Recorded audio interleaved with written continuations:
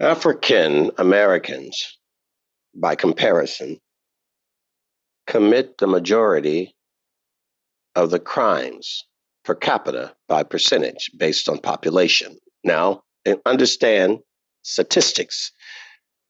They don't commit more crimes than whites. There's only barely 36 million African Americans in the country, and not all of them are criminals, despite what most of you racists may think. But per capita, being the smaller minority community outside of the Hispanics that have surpassed the population of blacks in America, disproportionately, the proportion of crimes committed out of that community are higher than the proportion of crimes committed out of the Hispanic community, and definitely, proportionately speaking, out of the white community. So more blacks per capita of their community commit crimes than more whites per capita of their community commits crime. It's the same principle of welfare. You always get a picture sometimes that blacks are the ones on welfare. No, there are more whites in America than blacks. So the majority of people that have a burden on the welfare system are not blacks. Get your stats right. It's white people. And then second to that would be Hispanics. Blacks per capita, based on their population, have a larger percentage of their group on welfare, but more that are on welfare are whites. Blacks have a larger percentage of their group committing violent crimes than whites. And the crimes that are committed on blacks are mostly, as in every group, racially propagated. Blacks on blacks, whites on whites, Hispanics on Hispanics. Percentage-wise, we commit crimes on our own group more than another group on us, proportionately. Of the percentage of how many whites commit violent crimes, that's the key word, on blacks, fewer whites commit violent crimes on blacks than blacks committing violent crimes on whites. And the next group would be the Hispanics. Whites commit the smallest portion of violent crimes on racial groups. So there are fewer whites acting out violently on blacks than there are fewer blacks acting out on whites. And the same applied to Hispanic, Latino. So when you look at that, you've got to understand what those stats and percentages tell us. Well, poetically, it tells us that the angrier group in America are African Americans. They have reason to be angrier. That's the reason. Law enforcement has two duties. Its main duty, however, is the enforcement of the law and the stopping of crime. That's the main duty, really. They're not traffic cops. That's thrown in there, obviously. But you don't really think of a cop for traffic. You really think of a cop for crime. The safest, most survival-minded mechanism of life is you don't want someone to kill you, rob you, steal your stuff, break in your house, kidnap your kids. And that really is why we love cops and need them. Boy, do we need them. Never forget that. And we do love them. And if you don't, you should. And many of you know that officers have saved you, saved your children, saved your business, saved your lives. And the majority of cops are white, so therefore most of them are probably the white ones that are doing it. Saving your children, saving your lives, saving your business. 911 help, and here they come. God bless them. But there are outliers, people that make cops look bad, notwithstanding cops. But that's not the majority of cops. Nowhere near it. Nowhere near it. Not even 1% of them. But all it takes is one, right, folks? All it takes is one. All it takes is one bearded Muslim in a hijab coming in your shop and yelling Allah Akbar and throwing a fit, breaking something, and that's it. Because that's tribalism. That's just the way humans are. It's not an American thing. It's a human thing. So there's an understanding why African Americans are so angry. The majority of African Americans have had to go through because of slavery, obviously. You try hundreds of years of having your wives and children raped, put in labor camps. That's what they were. We like to call them plantations. We call the German Holocaust what it was. We ought to at least call our Holocaust in America what it was when we stole millions of refugees from Africa, didn't pay them, killed them along the way, beat them, whipped them, raped them, and treated them less than an animal. You cannot have that kind of history and wonder why we are in the position we're in. Wake up. And you can't tell people to get over it. You don't get over your history. You don't get over your legacy. You don't get over anything, be it negative or positive. It's a part of the seeds you planted. The deeds you've done will come to bite you. Crime doesn't pay, but it will be punished, if not in this life, in a life to come. No one gets away with anything. They just get away with it for a while or a moment. But you will pay the piper. Remember that. No white man grows up wishing he was black. You don't go to bed tonight, say, I can't wait to wake up next to my wife and see she's a black woman and my kids are black. No white person wants that. And why would you? You know the story. But I can tell you there are plenty of black people that wish they can wake up and be white. Not because they want to be white, but because that's where the power and the privilege from what they've experienced. They want to be able to walk in a store without a security camera following them. They want to be able to walk up to an ATM and get in line without a white woman turning her head, thinking she's going to get robbed. Fear, the lie, no different than what cops are experiencing, the lie and the fear. And all it takes is one or two national events of a group of cops beating a black suspect, and it's over. You remember Kent State when they shot white students? We have to understand the psyche of crime and the psyche of race. It has a place. On its face, it may seem barbaric and animalistic and tribalistic, but the data does bear out, particularly when you study it in lieu of history. There is a reason for it. It's not arbitrary. Blacks are angry. They have a reason to be. A white man didn't have to fight for the right to go into the front of a store or sit in the front of a bus. Seriously, folks, that's inhumane. Were turned down for jobs before they were even considered from their resume once they saw they were black. This is 2020. I've applied for jobs years ago. Some often say I sound white over the telephone. And then when they see me, walk through the door, oh, I'm sorry, that job was filled. I once played a trick and had one of my white friends call the same place. They did the same thing, gave him an interview over the phone. He sounded white. And when he showed up, they interviewed him. I didn't make a case about it. I just moved on. Because if I made a case about all the racist stuff that happens in Orange County, my God, I'd have more gray hair than I already have. And I wouldn't do anything but be an activist. I wouldn't be able to live, play, sing, go eat, hang out with my friends, my white friends, by the way. just walk around with a chip on my shoulder and angry all the time. No, I can and I should. There's great reason to be angry.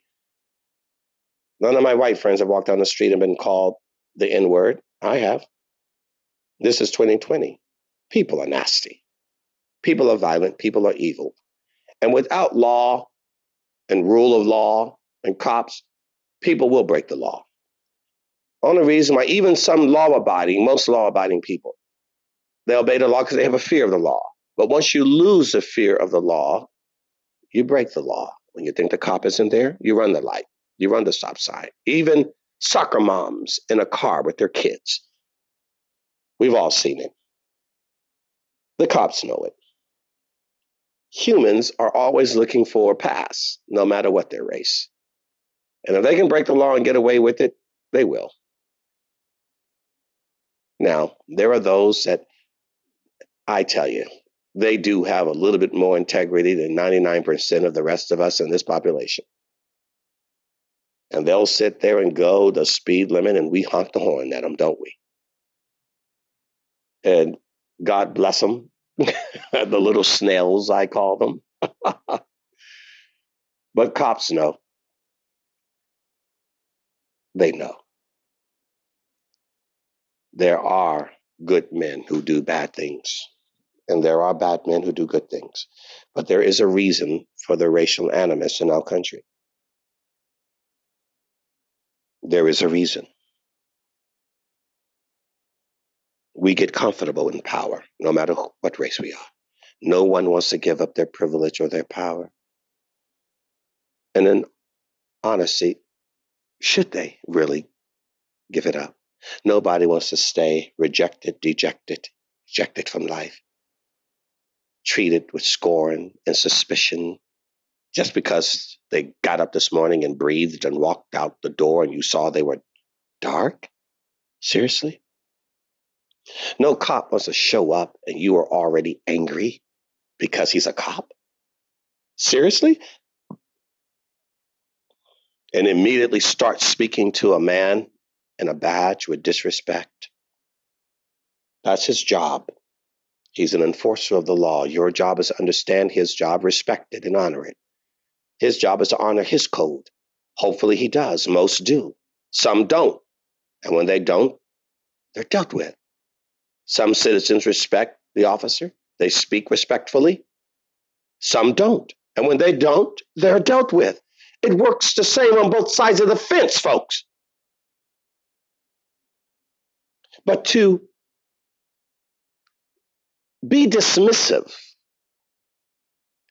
or to paint the narrative out of your bias or your prejudice or your hate or your emotion destroys the understanding, the compromise, and the path forward. Don't dismiss the narrative of why minorities, African Americans in particular, feel the way they feel. They are justified in that. Whites were not being lynched in the South unless they were friends to Negroes and helped them. Anything associated with Black people. A young Black man could just speak to a white woman and they would lynch him. That's evil. There's a reason for animus. It has a place. Do not dismiss it. And it has not yet been equalized in this society. But there is a path forward to how African Americans in this country, along with their white brothers and sisters in this country, can move forward in our country from the sins of our fathers. That's what we do. When this country was founded, it moved forward from the sins of the colony, from the sins of England, from the sins of the British Empire.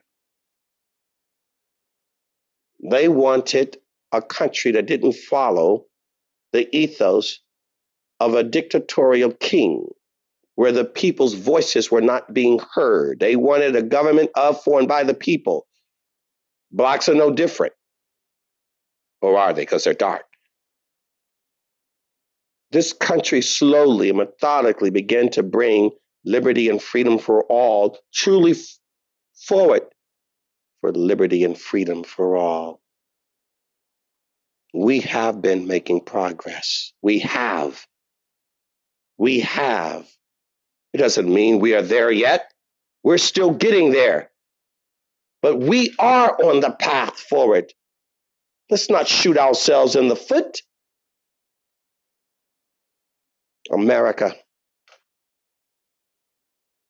we've done bad and we've done good. And the best part of this country is that we continue to try to be better. We continue to try to achieve our highest and best result.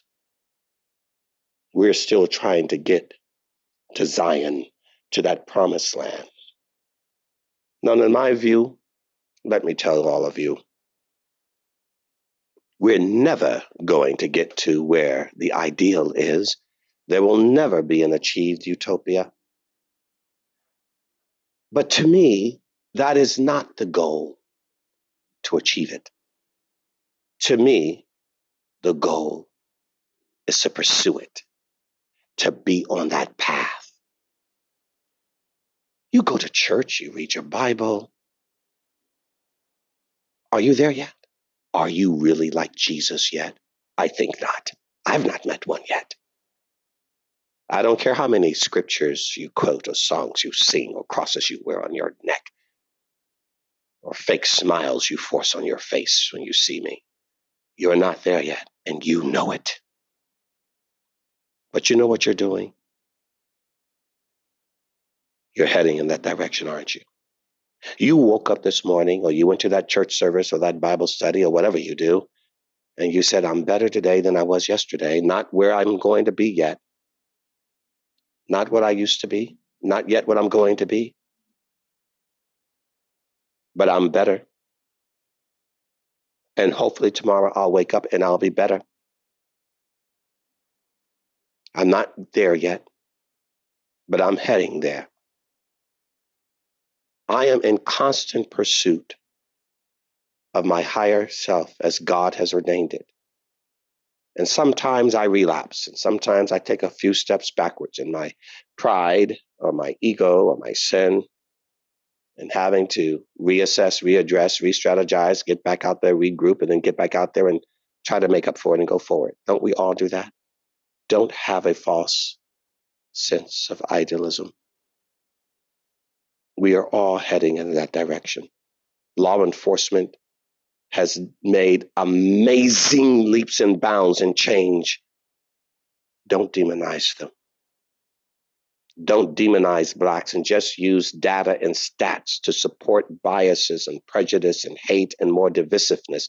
They are there to help to explain, but not excuse, to help us to understand. Let's look at that data and understand why. Why are mass shootings proportionately committed by more whites than Blacks? Why? Why? For every one Black that commits it, 6 times that amount, a white person commits it. Why? Why are they young white boys that are committing mass shootings? Why? Not young white girls. Why, when it comes to crime, 6 to 8 times the amount of crime is done on males than on females? Why?